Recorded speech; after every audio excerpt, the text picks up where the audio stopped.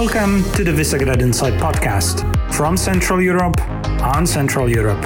So I'm Richard Young, I'm Senior Fellow at Carnegie Europe and Professor at University of Warwick in the UK. I'm co-founder of the European Democracy Hub. Pleasure to be with you, and I warmly recommend Visegrad Insight for all matters and interesting debates relating to democracy in the region. It's 29th of November 2021. My name is Wojciech Przybylski. Next to me is Tatiana Poliak-Grujic, Program Director for Europe's Neighborhood. And today, indeed, in the weekly outlook, we have a couple of questions regarding what's going on in the neighborhood, particularly in Ukraine. So why don't we start with that before we go into the other events in Central Europe? Tatiana, we have had the press announcement of President Zelensky about a possible coup that has been stopped. There were also further reports about mercenaries being recruited for Wagner Group related to be involved in fighting in Donbass. And there are more news coming in, including a new diplomatic offensive from Ukraine, portrayed among others by the letter of a Ukrainian ambassador to Germany. So why all of a sudden so much focus on Ukraine and what to expect in the near future? Okay, first of all, I wanted to mention that the press conference with Volodymyr Zelensky was something else than he intended. He did not answer the questions that are pertinent in the society, in particular about Wagnergate, also about the offshores and all other sorts of troubles and scandals, actually, that are happening recently in Ukraine. And also, he didn't answer, what's the plan to deal with the potential military aggression of Russia. Are we ready?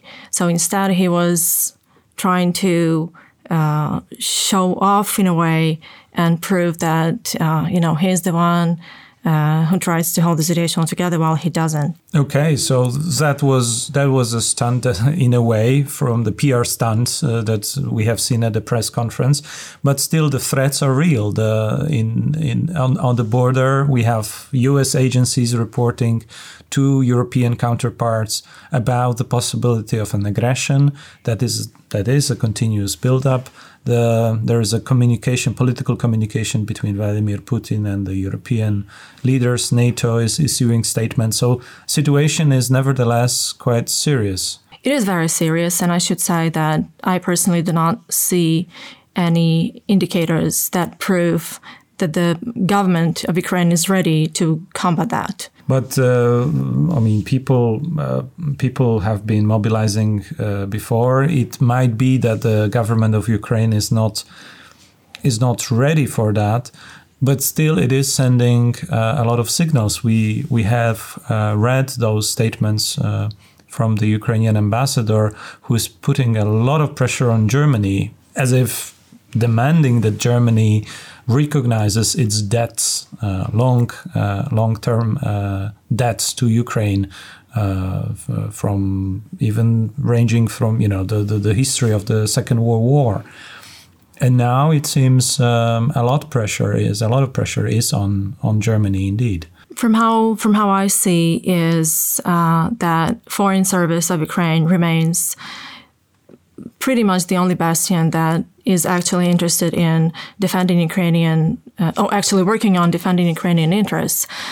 I think much more needs to be done. And again, this is my personal impression based on what other experts also say, and what the situation looks like is that presidential administration is pretty much sabotaging all the preparations, or majority of it, to combat Russian aggression. Well, that is pretty strong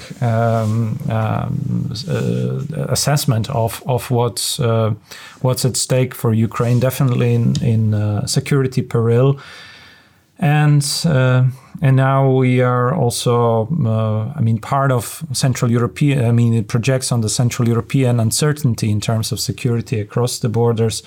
of course, with Belarus and other countries of the EU. There is a gathering this week, also one of many, about the situation also in Latvia, in Riga. There are attempts of the allies, especially European allies, to stand together and to present common European position on that. Well, much is at stake here, specifically because we have a lot of, multiple tensions or challenges to the security, but still, it seems that Ukraine is the key because of its size, because of its importance. Anything that happens in Ukraine is going to project on every other insecurity around the region. Oh, absolutely, and Ukraine is the first sort of on the hit, the closest to Russia. I mean, it's logical, and also if referring to one of the most recent articles by one of Russian top politicians, Patrushev, he mentioned that it's going to blow out in Ukraine soon, and then millions of Ukrainians will have to migrate. He didn't have to say specifically where, but we all understand that this is going to be Europe if it obviously happens. So that could be another crisis coming in the pipeline. So that is really indeed not only a Central European fear, but there is an understanding across Europe in the context also of the pandemic, in the context of all the crisis we have seen on the border with Belarus, that things are really intense when it comes to security, pure security, not only democratic security, but democracy is in the background there because the president, as you say, is on the conflict lines with the democratic institutions or the sometimes democratic institutional setup quite often, abusing the powers he has to not to serve the best interests of the country. Again, strong allegations here. More to read about it soon. Also, at Visegrad Insight, Oksana Forostina's piece is upcoming, hopefully this week, where she portrays the situation in Ukraine, the Russian historical narrative, and the consequences of these narratives for Ukraine, but also for the rest of Europe. Should we see how they play out in the military field. We're also organizing an event, Foresight Conference, exactly on the 30th of November. So very soon, actually next day from this, it's tomorrow from this recording. And tell us a little bit more about that as you're preparing the event to happen in person in Warsaw. Yeah, absolutely. So last year, actually, I will start with the background. Visegrad Insight published scenarios report about on Eastern Partnership 2030.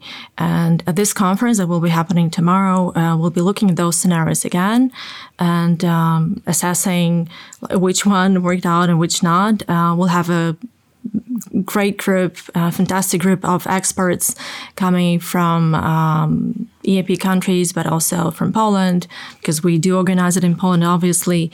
And we will discuss what's happening. Do we need to expect? Can we expect maybe another scenario happening? Can we think of other potential scenarios that are different from what we foreseen last year? And we have released the scenario report, Foresight Report, EAP 2030, exactly on the first week of the pandemic in 2020, in March. That was preceded by intense series of workshops involving, as you said, the Eastern Partnership partners, think tankers, but also Central European ones.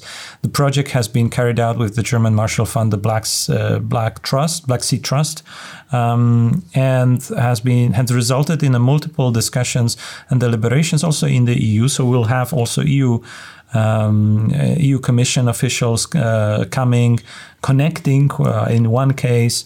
There will be also partners and colleagues from all over Central Europe and EU countries joining, ranging from Belgium, Germany, Romania, Sweden, at this Foresight event, which is preceding the expected EAP conference in December.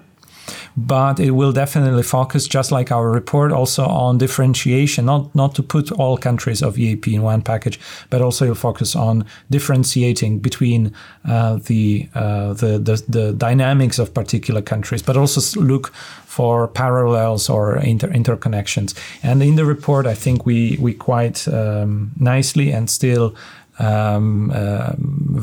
validly from today's present day view explain the scenarios, some of them not happening as they were expected in a positive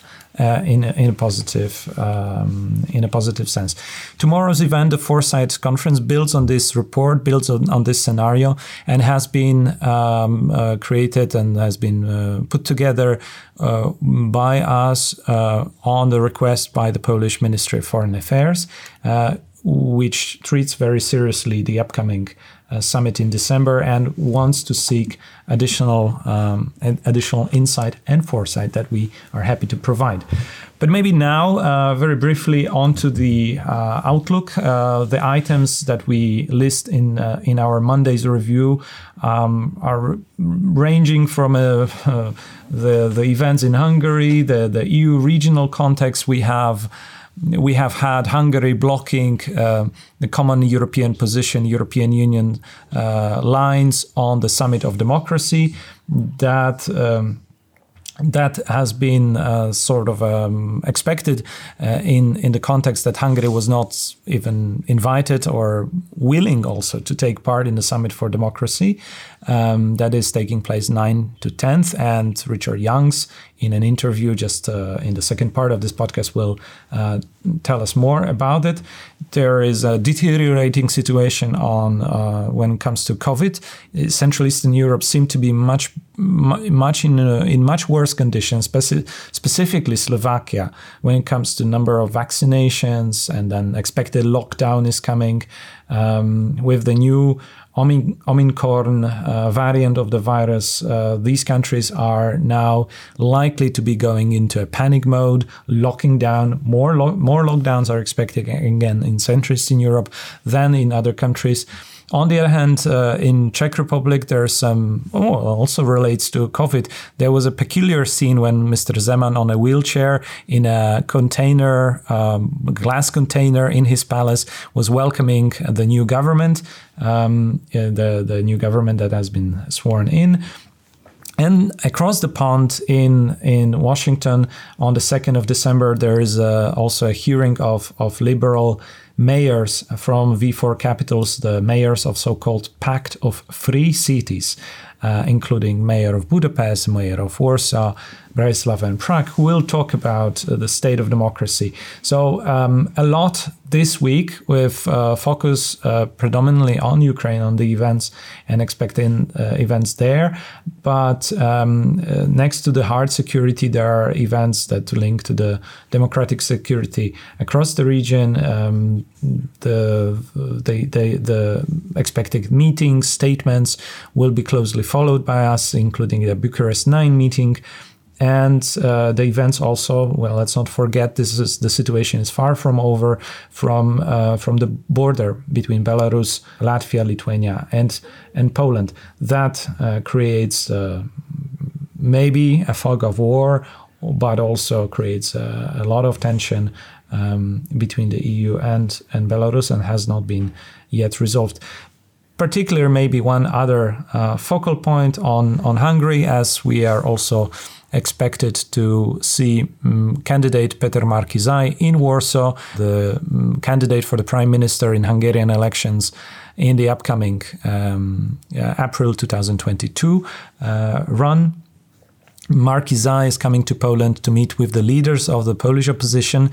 He'll meet several of them, and he is going to be a case study for the Polish counterparts of how the opposition can be united. Yet the opposition in Hungary is facing a lot of trouble internally between themselves, but also the rumors have been, the recording has been leaked by Direct 36, showing the Hungarian officials are asking their internal security agencies to actually treat the opposition in Hungary as an external threat, and to deal with this threat by use of their means, which is a direct threat in this context to the democratic process and democratic security of that country.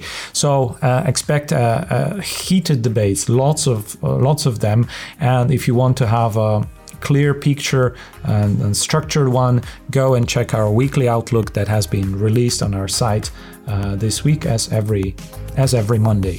Thank you, Tatiana. Sure, thank you. And now we'll move on to the interview with Richard Youngs. Richard, terrific that you found time to join us. We spoke not so long ago at the Open Eyes Economy Summit in Krakow when we spoke about Central Europe, what's in for Central Europe ahead and after the Summit for Democracy expected 9 to 10 of December. But we did not have time then to touch upon your newest book, Rebuilding European Democracy, has been just released. And you seem to offer quite a lot of reflection. You put together the picture of the first struggle with democratic backsliding, but then also responses of government, civil society to global phenomena, especially how it looks like in Europe of democratic backsliding and the efforts, the resilience efforts to fight back and to build back also. I wanted to touch base on this and just start from asking you how important this discussion on resilience, democratic resilience, is in your opinion. I mean, there are many frameworks how to tackle democratic issues today.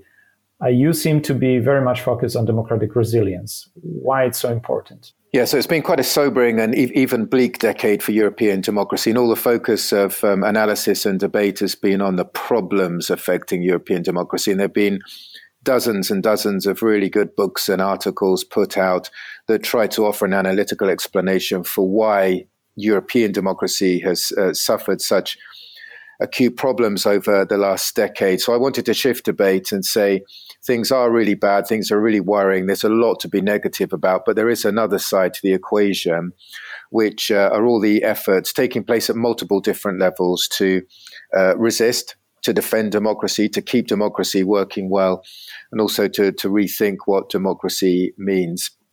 So we know all the indicators in some countries, particularly in Central and Eastern Europe, look rather negative. The trends are not uniform. Political trends quite different across different European states. Overall, there's a modest decline in democratic quality in Europe over the last decade. But to some extent, democracy has resisted. The book doesn't minimize all the negative side of the equation, but it does say that at many different levels, people, different actors are at least mobilizing, trying to resist. And the book suggests that there are two strands to this. One is resistance. One is people simply trying to defend core democratic norms that are being challenged by the most illiberal governments across the continent. But there's also a more subtle effort to qualitatively renew, rethink the way that democracy works and add more innovative elements to prevailing patterns of representative democracy. Both those things are going on simultaneously. They often overlap and interrelate with each other. The book basically argues that these trends are significant. There's a lot going on. We shouldn't just talk about all the negative sides of illiberal populism. There is a backlash to the backlash.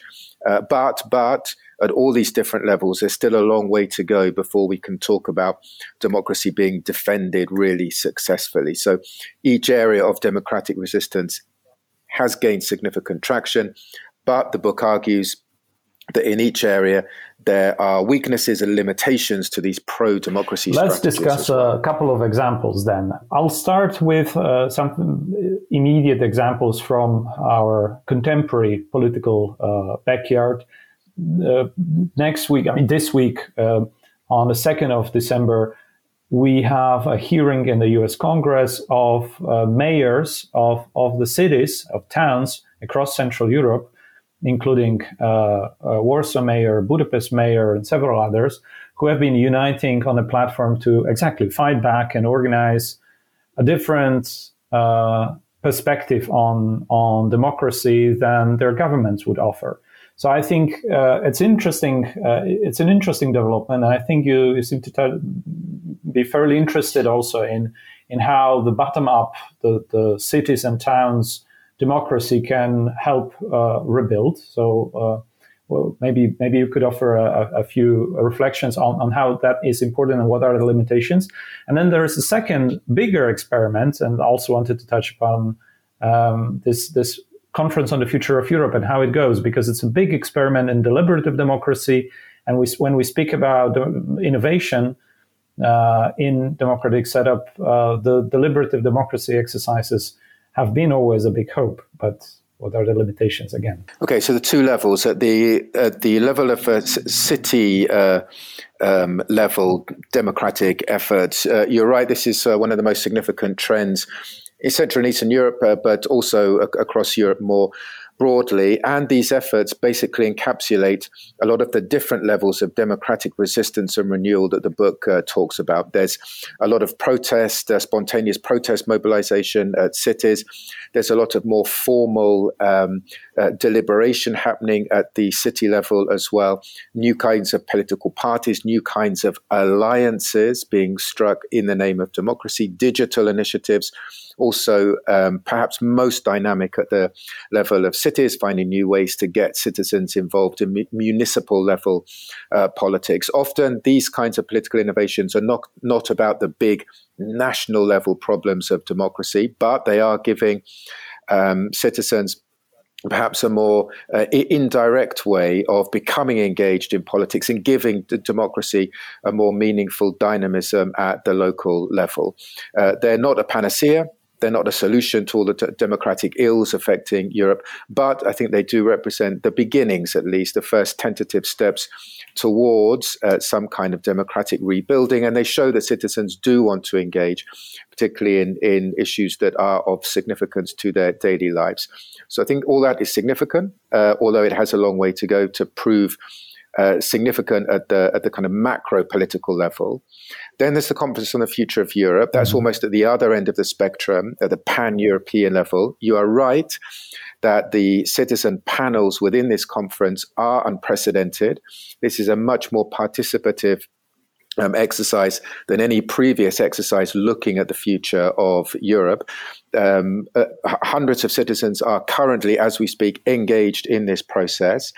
That harbors well for the future, but we know there's still a long way to go. It is still uncertain at the moment whether the citizen involvement will actually translate into something concrete, and whether it will lead to some kind of permanent improvement in the way that citizens engage with and have influence over EU policies. At a bigger political level, the long debated democratic deficit of the EU is still getting worse. So there's a lot to do still in finding more systematic ways for citizens to be engaged. But the conference certainly does represent a promising first step in what could be a much more democratic pattern to EU politics. So you are on the side saying that EU needs to be a democratic, not a liberal mindset.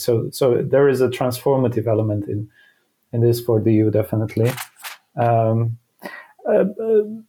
now you've been elaborating on the potential and the spirits up high among the protesters. Indeed, we see I think uncomparable even with Western Europe levels of mobilization among civil society in Central Eastern Europe, but at the same time doesn't seem to translate into effective pressure on the representative governments. Would you offer some explanation for that, why that is so?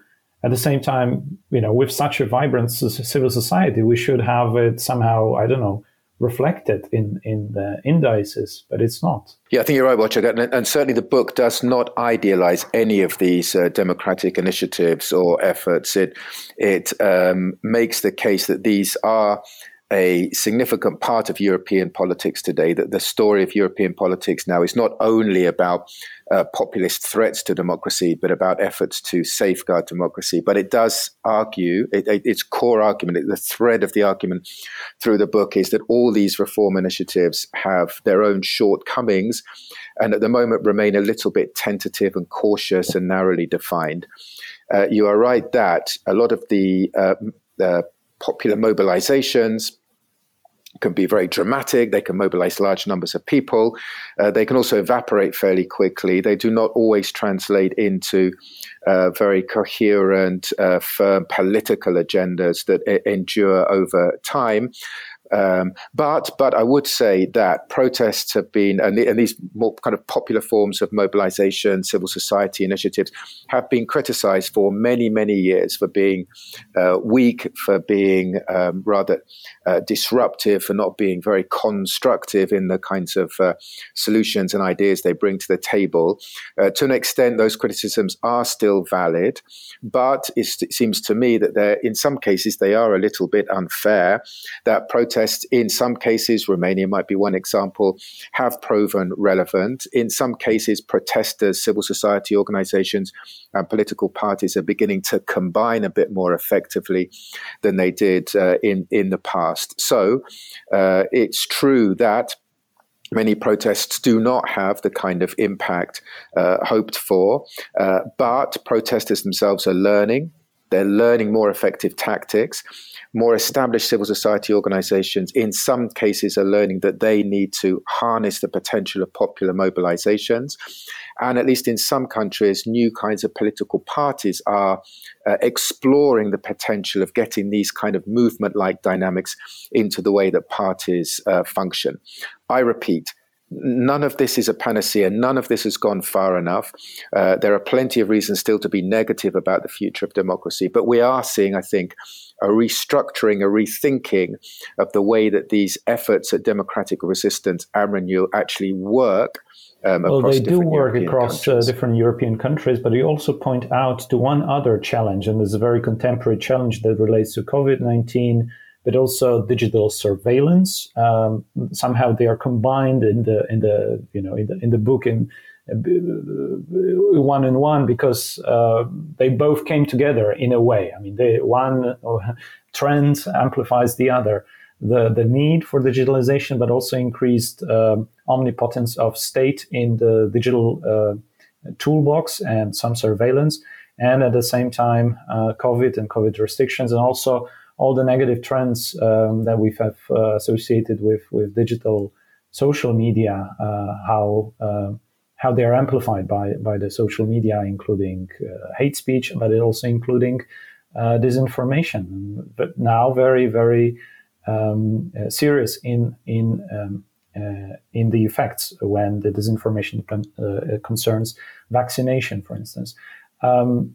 I want to touch upon here to the EU response to that, because there's a lot of there are a lot of ideas, there's a lot of discussion and policy making on that level. How do you assess that, and how do you assess generally the role of the EU in actually helping for the national nation-state democracies to function better? Well, specifically on the digital issues, I think the EU is catching up, and national governments as well. I think they've been behind the curve on the digital threats to democracy. I think that's genuinely recognized. That's not a controversial point. And in the last 2 or 3 years, EU efforts have certainly begun to catch up and to begin thinking through the need for more stringent regulation of tech companies, social media, of online activity. That, in fact, has become one of the most prominently debated issues on the European agenda. It's a very complex issue that has many, many different strands to it, many of them beyond the scope of my particular book. My book makes perhaps one core contribution, which is that a lot of the new regulations coming online are necessary, and in many cases they do need to go further. But there is a slight danger that the whole digital agenda is being approached almost exclusively through the lens of stricter regulation, when regulation may unwittingly have certain negative or undesired effects on freedom of speech and other democratic freedoms. So if regulation is needed, it must also be complemented by a more bottom-up approach to more vibrant forms of digital activism that enable citizens to actually hold institutions to account in the way that they are developing these new regulations. And in many European countries, this kind of digital activism is beginning to happen. It's a new phase, a new cycle of digital activism that is building on some of the lessons learned from the first wave of digital activism from the earlier part of the 2000s. It's beginning to learn how to combine the best of online with offline activism. It's not always effective, it's not always successful, but I think we are, as the focus on these EU-level regulations intensifies, we are beginning to see a certain rethinking and a more intense vibrancy of the bottom-up approach to democratic digital activism as well. And I think in the future, we will see more debate about how to combine the best of EU-level regulations to defend online rights, digital rights, with this more positive agenda of getting citizens engaged through a proactive use of digital tools to combine the best while protecting us from the worst of the digital sphere. Fantastic. So, dear ladies and gentlemen, listeners of this podcast, Rebuilding European Democracy, Resistance and Renewal in the Illiberal Age.